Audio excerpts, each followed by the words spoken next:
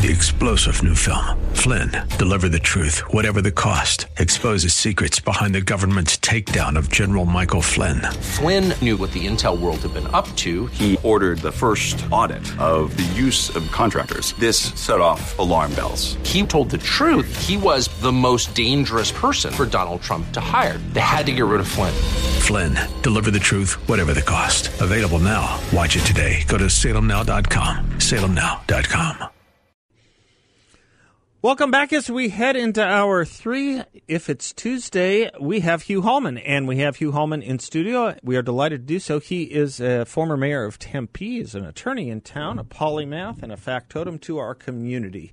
We have been having and hosting Hugh since about April of 2020 every Tuesday. We started to go over our mutual and small club. We probably could have fit into a phone booth. Small club of people who were resisting the Harrison Bergeron handicapper general notion that we all were forced into during COVID, and we have kept the conversation going ever since then. Hugh, welcome back to the studio. Thanks for being with us. Thank you. Well, it's been a delight to be had for the last 2 years, and I think the concept that we were all stuffed into a phone booth during COVID is exactly the irony that we needed to start that conversation with, given that we were all to be locked down in our own homes, separated, segregated, masked, and eventually vaccinated.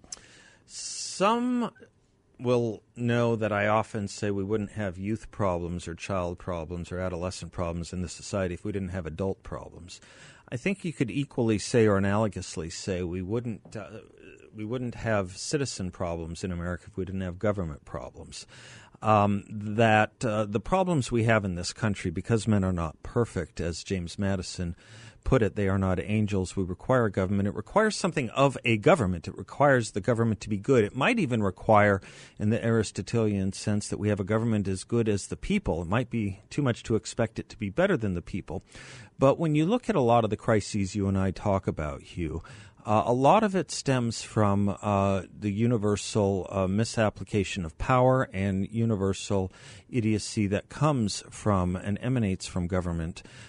Or those who want to control lives using and wielding the power of government. Right now, this could be an issue for a lot of things, but right now we're looking at this when it comes to the Silicon Valley Bank issue. As I mentioned, you're a polymath. You know a lot about a lot of things. One of the things you know about is this issue as well. So what are you thinking when it comes to everything that's emanating out of the story on Silicon Valley Bank? Well, certainly that setup opens a trunk load of issues, so I'll try to grab the first one that you'd like me to grab. The last one will be hope, as in Pandora's box. Well, in fact, your monologue in the first hour talks about a hopefulness that socialism is on the wane. Yeah. And I think brings up the real point that it is not on the wane, that the very people who are most socialist in our society have gained the levers of power, that we've got Bernie Sanders in control of one of the most important committees in Congress,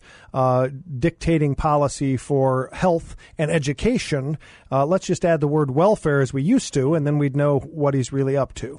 And to say that somehow the socialist agenda is on the wane in contrast to the facts of who's in charge should scare us all. And that's where I think the Silicon Valley Bank collapse is most distressing to me. So it didn't take the New York Times but a day, March 13th, to get Elizabeth Warren onto its editorial pages opining that the Silicon Valley Bank collapse is caused because we, as Republicans, nasty Republicans during the Trump administration, weakened Dodd-Frank.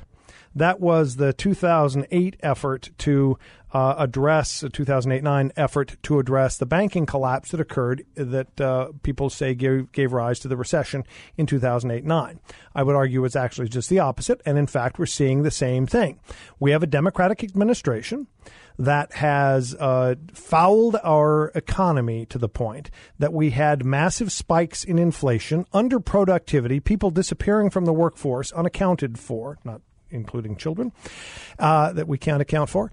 And now they blame the collapse of Silicon Valley Bank on failure to impose stricter governmental regulation, the use of government power to save us from these things. let's actually unpack what really happened. There were two major bank failures in the last few days. They were Silicon Valley Bank, causing ripples on the West Coast primarily, and Signature Bank, the third largest banking collapse in U.S. history, on the East Coast. And I believe one of its founders, certainly board members, is none other than the Frank of Dodd-Frank, the very tool that Elizabeth Warren is touting as having been the cure, if we'd only stuck with it, to the failure of Silicon Valley Bank. But the reality is this. The collapse of Silicon Valley Bank can be traced directly to its major failure. Its major failure was believing in the U.S. government and this economy and this country, because Silicon Valley Bank invested heavily in U.S. treasuries and bonds. It was at the time a very stable investment, fixed interest rates. And they did not predict that the Biden administration would so gum up the economy that we would end up with spiked inflation rates and the Fed responding by increasing interest rates to try to stop inflation. And when you hold a fixed interest asset that you've bought, let's say, for $100 and it's got a fixed interest rate, a low one, if interest rates go high, the value of that asset plummets because your relative value of getting a small return at low interest rates on a $100 fixed bond is much less valuable than a new $100 bond with a 9% interest rate or a higher interest rate. So their asset portfolio collapsed out from under them. Their failure was to believe in the United States and the value of this country, the stability of the economy, and that things were looking good. That is truly the failure, Ms. Warren. So when you talk about the fact that it is the failure of the government to stand by Dodd-Frank and its regulatory structure, why don't you look yourself in the mirror that you and your handmaidens and you and Joe Biden are primarily responsible after attacking a successful administration, at least with respect to its economic policies and the enthusiasm that this country continued even during COVID. We came out of COVID with impressive results because we had policies in place that brought us out of that COVID. Now, I object to some of the things that I think caused that inflation. Spending $6 trillion unnecessarily caused the inflation as we came out of that pandemic shutdown. And yet the Biden administration didn't think that was enough and spent trillions more and added even more money to an economy that was already overinflated with too few people working. That's what drove interest rates up, because it drove inflation. And the Fed thought to stop inflation from deteriorating fixed price earnings by people who are on fixed incomes, Social Security and other things.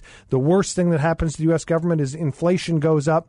The CPI automatic inflator on all of its bills kicks in, and we then see our bills increasing to keep up with inflation. So we're just driving ourselves crazy. And that's what happened here. So Silicon Valley Bank's collapse was entirely as a result of their misplaced faith in the U.S. government and its securities, its bonds and treasuries. That is the saddest thing from this story to me, that now we recognize, or banks will recognize, that the U.S. treasuries and bonds are not particularly safe when you're faced with a volatile economy. Well, that should be obvious. But Silicon Valley Bank bet on the United States, and they lost.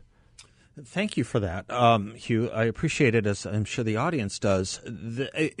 As you were speaking, it occurred to me that quite interesting that Signature Bank, that's the Barney Frank Bank, seems to be making a lot less news and a lot less headlines. It's amazing that the New York Times just forgets to include that. Keep especially going. When you consider that it is the third following the second largest collapse of a bank in, I guess you could say, American history. I'm looking at the Wall Street Journal. Mr. Frank, he cashed out well with Signature. Cash compensation of $121,750 and stock awards of $180,182 just last year alone. One wonders, the man who was so impressed with himself for using the phrase clawback when banks failed, one wonders if there will be any effort to claw back any of that from his directorship of that bank, given its failure. But in any event, I do want to note the point that this is an administration right now that seems to want to take zero responsibility for anything on their watch and has seemingly no statute of limitations on what they can blame the Trump administration for. For whatever the Trump administration may or may not have done with regard to the regulations of Dodd-Frank, there were no bank failures under the Trump administration. Well, let's remind oneself who was in control of Congress at the time? Also true.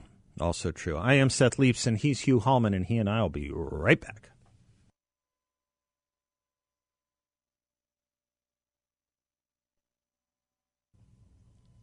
Welcome back to the Seth Leibson Show. I am Seth. He is Hugh Hallman, former mayor of Tempe, attorney in town, educator. For as much as we love to quote James Madison, Alexander Hamilton, the Federalist Papers. By the way, before I go there, I was having a discussion with someone the other day, Hugh, and you and I are both graduates of law schools, different law schools. Many in the audience are too. And I was having this interesting conversation with someone, a physician, who I said, you know, if you want to learn about the Constitution, I quoted an old teacher of mine, Charles Kessler, you know him, said law schools are about the worst place to go to learn about the Constitution. It's because they don't actually teach the Constitution. They teach what people have written about the Constitution. And he was really kind of surprised to hear that. He thought that was odd. They don't teach the Constitution in law schools. And I said, no, they really do not. They teach what other people wrote about it, the Supreme Court decisions on it, maybe law review articles on it, but they don't really ever go through the text itself. And he just couldn't believe it. And I said, well, I mean, talk to the next 5 attorneys you know and ask them if they can name the 3 authors of the Federalist Papers or if they ever read the Federalist Papers in law school, much less the Constitution. I think I'm right in saying what I'm saying, and I think I'm right in saying that you would find a dearth of good responses to that question. Is that your understanding, too, or your memory, or your absolutely. And it is in part because the study of the law is about studying how to think about the law and looking at people's reasoning about the law and not the font of the law. And so it would be equal to say that if you really wanted to have an elements of the law, you would start with the Code of Hammurabi and the Old Testament and work your way forward to understand the true groundings of this. But law school is not about understanding what our founders put together in the Constitution and what they meant by it. It's about understanding where we are today, and that means the First Amendment that has been stretched so far that people can accuse anyone who's in the public sphere of all kinds of terrible behavior.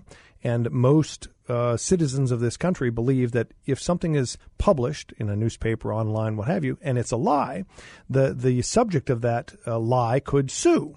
And the reality is that if the subject of that lie is a public person, they can't sue. No. That the lie has to have been promulgated, having been published with malicious intent.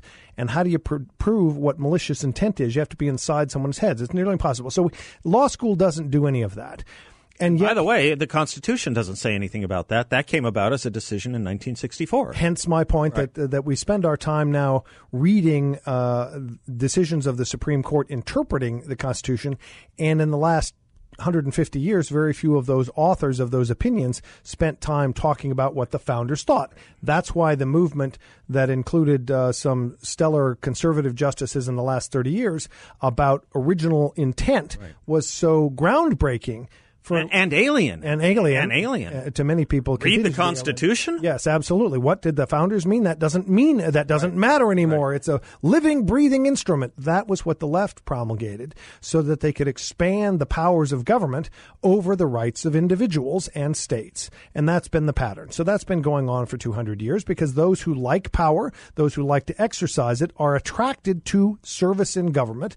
And those who like to be in the private sector to exercise their individual liberties and do what they'd like to do tend to end up in the private sector. And so you end up with an attractive nuisance perhaps of power, drawing to it people who want to exercise those levers and are happy to try to expand the distance they can push those levers to exercise that authority. With that big piece here, I bring us back to a concept that was within those Federalist Papers that is baked into the Constitution, and it is a notion that sounds a little foreign to the modern ear for those of us in the conservative movement, and that is Madison writing about the fact that the Constitution is created because men are, and people, women, are imperfect. and that if angels had governed us, we wouldn't need a constitution. But if men were angels, they wouldn't have to have these internal and external controls on how we behave. But because we're not angels, because we are imperfect human beings, we have to design a government that first controls the governed. That literally is in the Federalist Papers. And for somebody like me, you bristle a little bit at the notion that there's a totalitarian concept of controlling the governed. And then, as he says in the second part of that sentence, and then the government's got to control itself. Well, conservatives, we put most of our weight on that second part. But what was meant? This is the originalist theory that you're talking about, what should be taught in law schools. What was meant by that concept that the government has to control the governed? It wasn't the totalitarian socialist nonsense that AOC might be espousing from the well of the House. It was about this great understanding that the human condition, that people get very passionate about things, and that passion brings with it a fervor that can cause people to rise up and do terrible things together, that they feed on one another. Well, that can't be true. It's exactly what even none other than Abraham Lincoln wrote about in 1838, I believe, in his speech to the Lyceum, talking about the fact that the U.S. will not be conquered by someone from abroad. No, that they will not take a giant stepping across the ocean moats that we have. It will be by suicide, that we will destroy our own structure and as a result kill our own society. And what was he talking about? He was talking about faction and passion that could destroy our society, because at the time he was writing, there were lynchings going on. People were taking power into their own hands and doing all kinds of terrible things. Well, that's exactly what had gone on that created the Constitution. We had all kinds of riotous behavior. And the saving grace that Madison understood and the other founders understood was by having separate little states, we would keep those passions and those riotous moments from spreading across these entire United States and protect us. That we would segregate that kind of crazy behavior within states because the issues of the day would not be national issues. And now here we are in the summer of 2020. We have devices that allow every single person to publish whatever they'd like and incite riotous behavior in their neighbors. And they did. And we saw riotous behavior in Los Angeles, in Portland, in many cities across these United States, including in the city of Scottsdale. Because if you're angry about discrimination, what do you want to do? You want to attack Scottsdale Fashion Square and steal an iPad. Right. That kind of issue is something we've got to unpack in how we now go forward as conservatives, because it is our failure to account for our own bad behavior that is stamping the imprimatur on that bad behavior of the summer of 2020. Yeah, let's pick up on that when we come back. I am Seth Leibson. He is Hugh Hallman. Federalist 51 is what we're quoting, folks. If you want to go back to it, this is the section on if men were angels, and the great challenge is to enable the government to control the governed, and in the next place to oblige it to control it itself. The Abraham Lincoln Address is known as the Lyceum Address, 1838. Both important reading, neither of which you'll get in law school. You'll get it here, though. We'll be right back.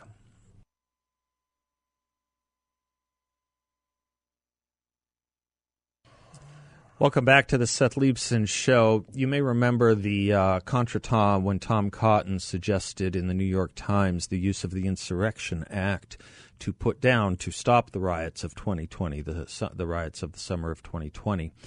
And it led to an auto debate at the New York Times with mass resignations. Bill Keller had to step down, the longtime executive editor, for how could you publish an article suggesting the use of federal law to stop the use of riots. As a political movement. As a political movement, as an expression of, protected, what should have been protected political speech. This would have been around the same time when Mr. Cuomo over at CNN said, whoever said that protests had to be peaceful, having himself, I guess, gone to law school but never read the language of the First Amendment. The idea of the Insurrection Act was actually put into law after a string of rebellions that freaked the hell out of George Washington, John Adams, and subsequently Thomas Jefferson, the Whiskey and Shea rebellions and that sort of thing. And Madison, absolutely right. And it got us to this point that in the Lyceum address that you spoke of, Abraham Lincoln's famous address, it is about what happens when we stop believing in our institutions and when people do. He used the word passion. He said passion had kept us together before, but as the generation of founders has dying out, we will no longer be able to point to and see the statues of those living men and those revolutionary soldiers and heroes. We are now going to only be saved by reason. He says cool, cold, calculating reason, and that reason must be based on the appreciation of the law, and the law is that which the founders gave us. He said specifically, let every man remember that to violate the law is to trample on the blood of his father. He meant founding fathers, on the blood of his father, and to tear the character of his own and his children's liberty.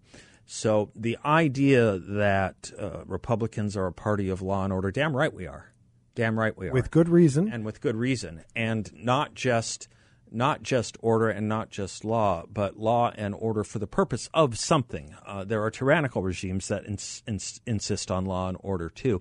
It is the ends for which we are aiming to keep that law and order, and this, as was Lincoln's concern in 1838, and has been the concern of almost every Republican president since, that if we don't have an appreciation for the law, we won't have order. Adam Carolla, I quoted yesterday, saying, perhaps if we had order, we don't need law. The truth is they're symbiotically related.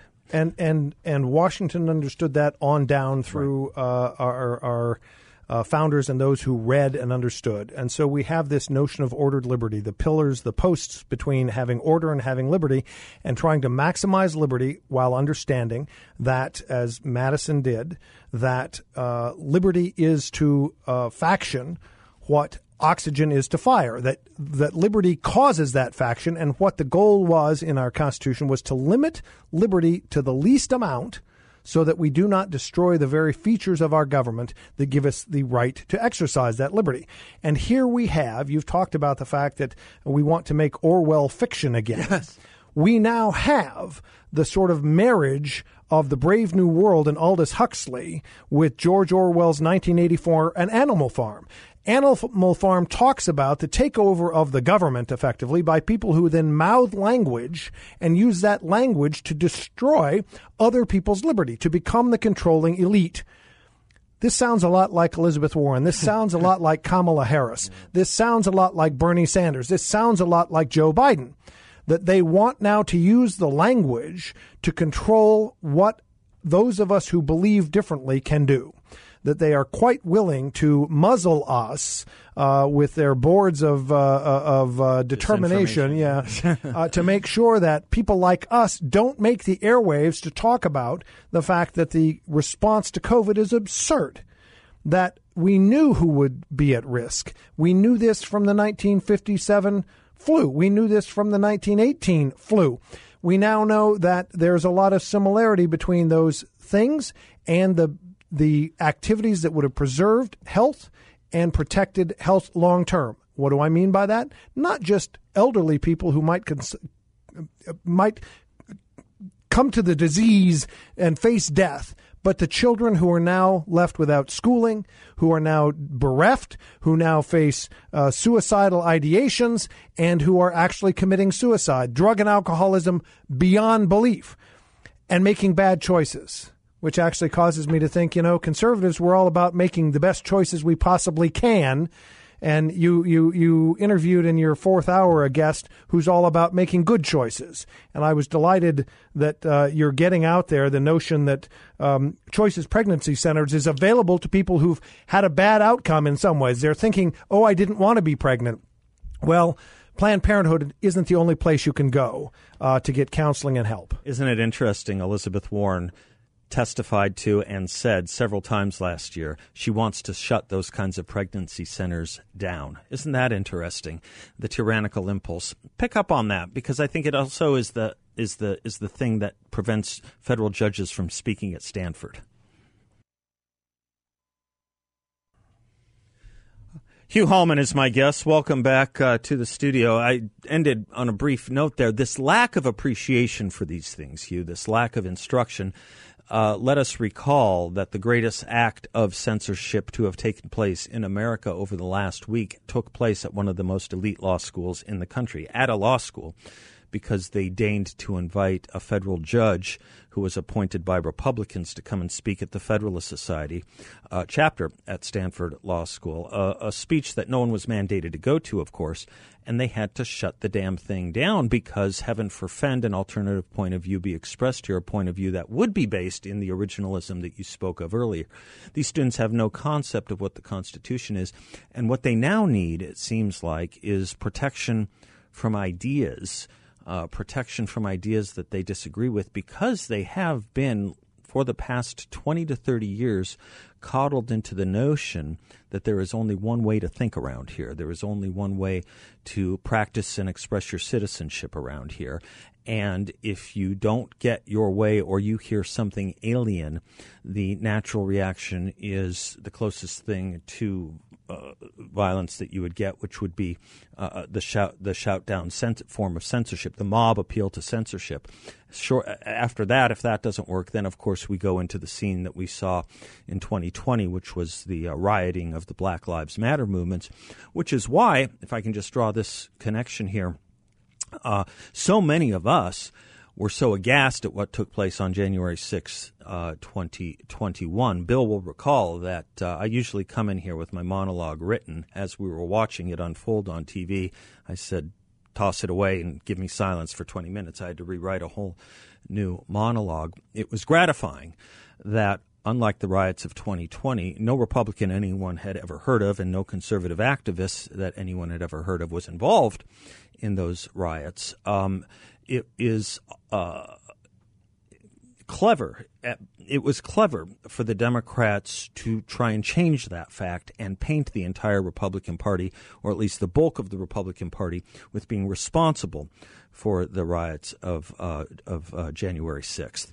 And by the skin of our teeth, my gosh, by the skin of our teeth, between that and a Supreme Court decision on Roe versus Wade, we still managed to eke out a majority in the 2022 midterms and put most of that back in the rearview mirror. But it is worth reminding, I think, for those that are taken to this sort of thing, that this was a newsworthy event because of the violence that so shocked, I think, the Republican and the conservative conscience, as it should have shocked the entirety of America's conscience when they saw this taking place in 2020, but didn't. When the riot in Baltimore took place and Nancy Pelosi was asked about it, she said, people will do what people will do. Nothing more than a call to anarchy based on pure, raw political will and power. And that's not something – I'm sorry, what? And it continued. And that's a very good point. And that's why, it was of some satisfaction to see there were no Republicans of any note or conservatives of any note in January 6th, nor should there be. Well, in building on that, I would start with – those of us there have been. That's what I mean. Correct. Those of us on the air at the time, and thank you to allowing me to be on the air, we were talking about COVID and now watching riotous behavior take place in Los Angeles, in Portland, in Chicago, in Boston, in Scottsdale, Arizona. And while, yes, there were many peaceful protesters, one has to take responsibility for the damage one does in inciting people to behavior through language. And I am not going to be an apologist for anyone who had any source in starting the fuse, in lighting the fuse that caused January 6th. Just as I would criticize Nancy Pelosi for failing to immediately say violence is unacceptable in this society. It is the entire reason, in my view, at the very core, the nub of the core of the Constitution. It was our founders' first need to deal with passion. That is the subject of the concepts that Madison poured into the Federalist Papers. And we sitting here today, before 2020, had rarely seen behavior that gave rise to it. When we did see it during the Vietnam War protests and there was violence, every side denounced it. Every side denounced it. That's a very good point. And now George McGovern wanted nothing to do with the Black Panther movement. He wanted nothing to do with the violence and the Jane Fondas. You couldn't find the Ed Muskies or Ted Kennedys part and parcel of that at all. They were part of the peace movement. Right, exactly. And the whole point here is that suddenly we had the Speaker of the House stamp her imprimatur on violent behavior. And it continued, and it grew, and then it was excused. Oh, it was mostly peaceful. Mm-hmm. Well, that mostly part, the part that wasn't peaceful, you should have been outraged at. As we get angry for Muslims not calling out violent behavior among their own. Nice. We get angry at Democrats for not calling out violent behavior of their own. We as conservatives should call out that same behavior. Yep. And on these airways, you, I, my son Louis, and others denounced that violent behavior. Mm-hmm. And I find it ridiculous that there has been starting an attempt by conservatives to somehow excuse that behavior. There is no excuse. None.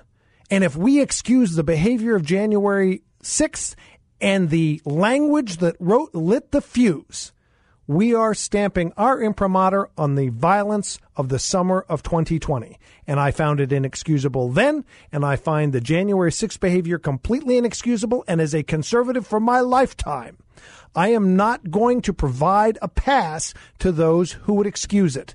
It damages this movement because then we have to explain them. We have to apologize for them. They are not my people. My people do not engage in violence as Madison and Lincoln in 1838 decried. Violent behavior, riotous behavior is anathema to this society, and we must call it out immediately. As you noted in a prior segment, the founders were terrified by early riotous behavior that gave rise to threats to the structure of our society. That's right. That it would destroy not just the buildings and people immediately at hand, but ultimately the structure that maximizes liberty for all of us. That's what was at stake. And Lincoln understood it, and he understood that ultimately the passion and faction drove us into civil war. Well, why would they know that? Because they saw what was going on at the founding, and our founders put forward acts that most of us consider violative of the Constitution, because they were so terrified that the Constitution itself would be destroyed. During the 1780s, June 2nd, 1780, the same thing happened in Great Britain. 260 years before the events of January 6th, the Parliament was stormed by protesters. And 5 days of riotous behavior destroyed London and caused many, many people to die. We understood that at our founding. We should understand it today and not excuse those people who would use violence for any source, any ends, any means. Amen. I am Seth Leibson. We'll be right back.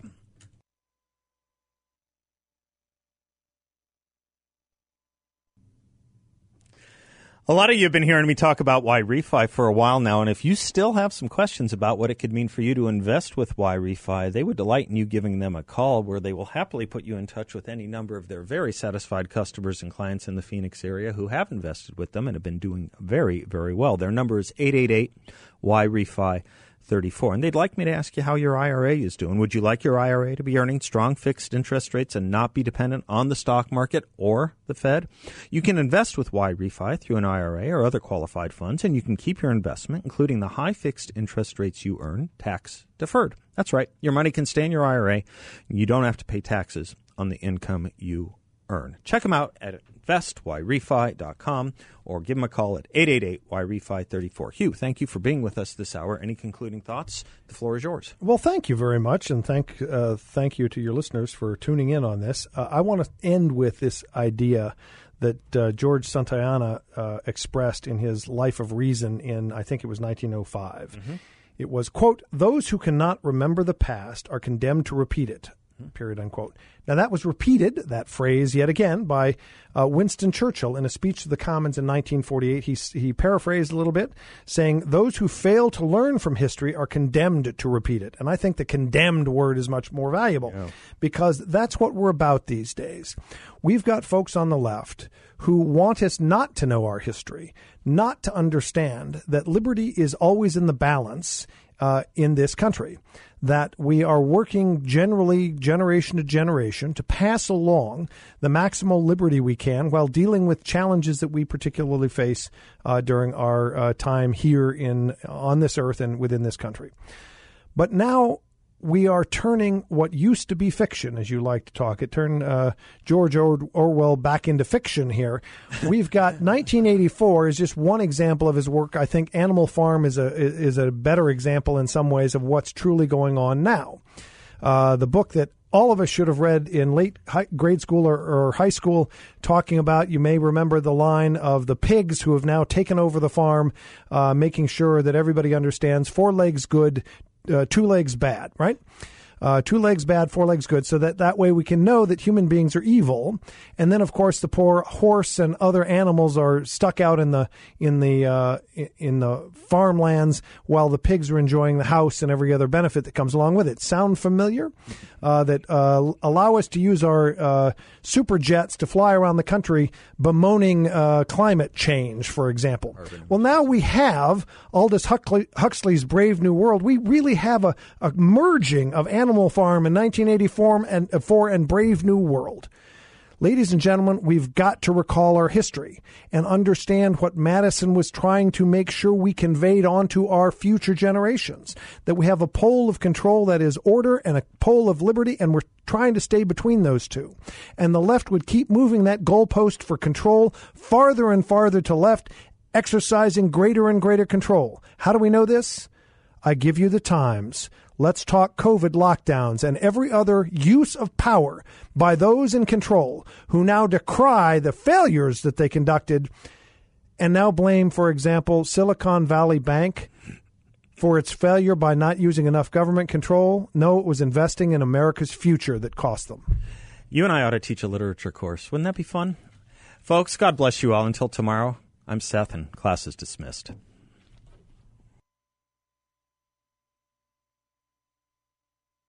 Three-star General Michael J. Flynn, head of the Pentagon Intelligence Agency, knew all the government's dirty secrets. He was one of the most respected generals in the military. Flynn knew what the intel world had been up to. He understood its funding. He ordered the first audit of the use of contractors. This set off alarm bells. The explosive new documentary, Flynn, Deliver the Truth, Whatever the Cost, uncovers the facts behind this scandal. Flynn told the truth. He was the most dangerous person for Donald Trump to hire. I find out the worst enemy that I'm going to face in my life is right here in America. They took my assessment and they wanted me to change it. And I was like, I'm not changing it. They had to get rid of Flynn. With in-depth interviews, archival footage, and never-before-seen personal records of the man behind the headlines. I just felt like I was drowning. Flynn, Deliver the Truth, Whatever the Cost. Available now. Watch it today. Go to salemnow.com. salemnow.com.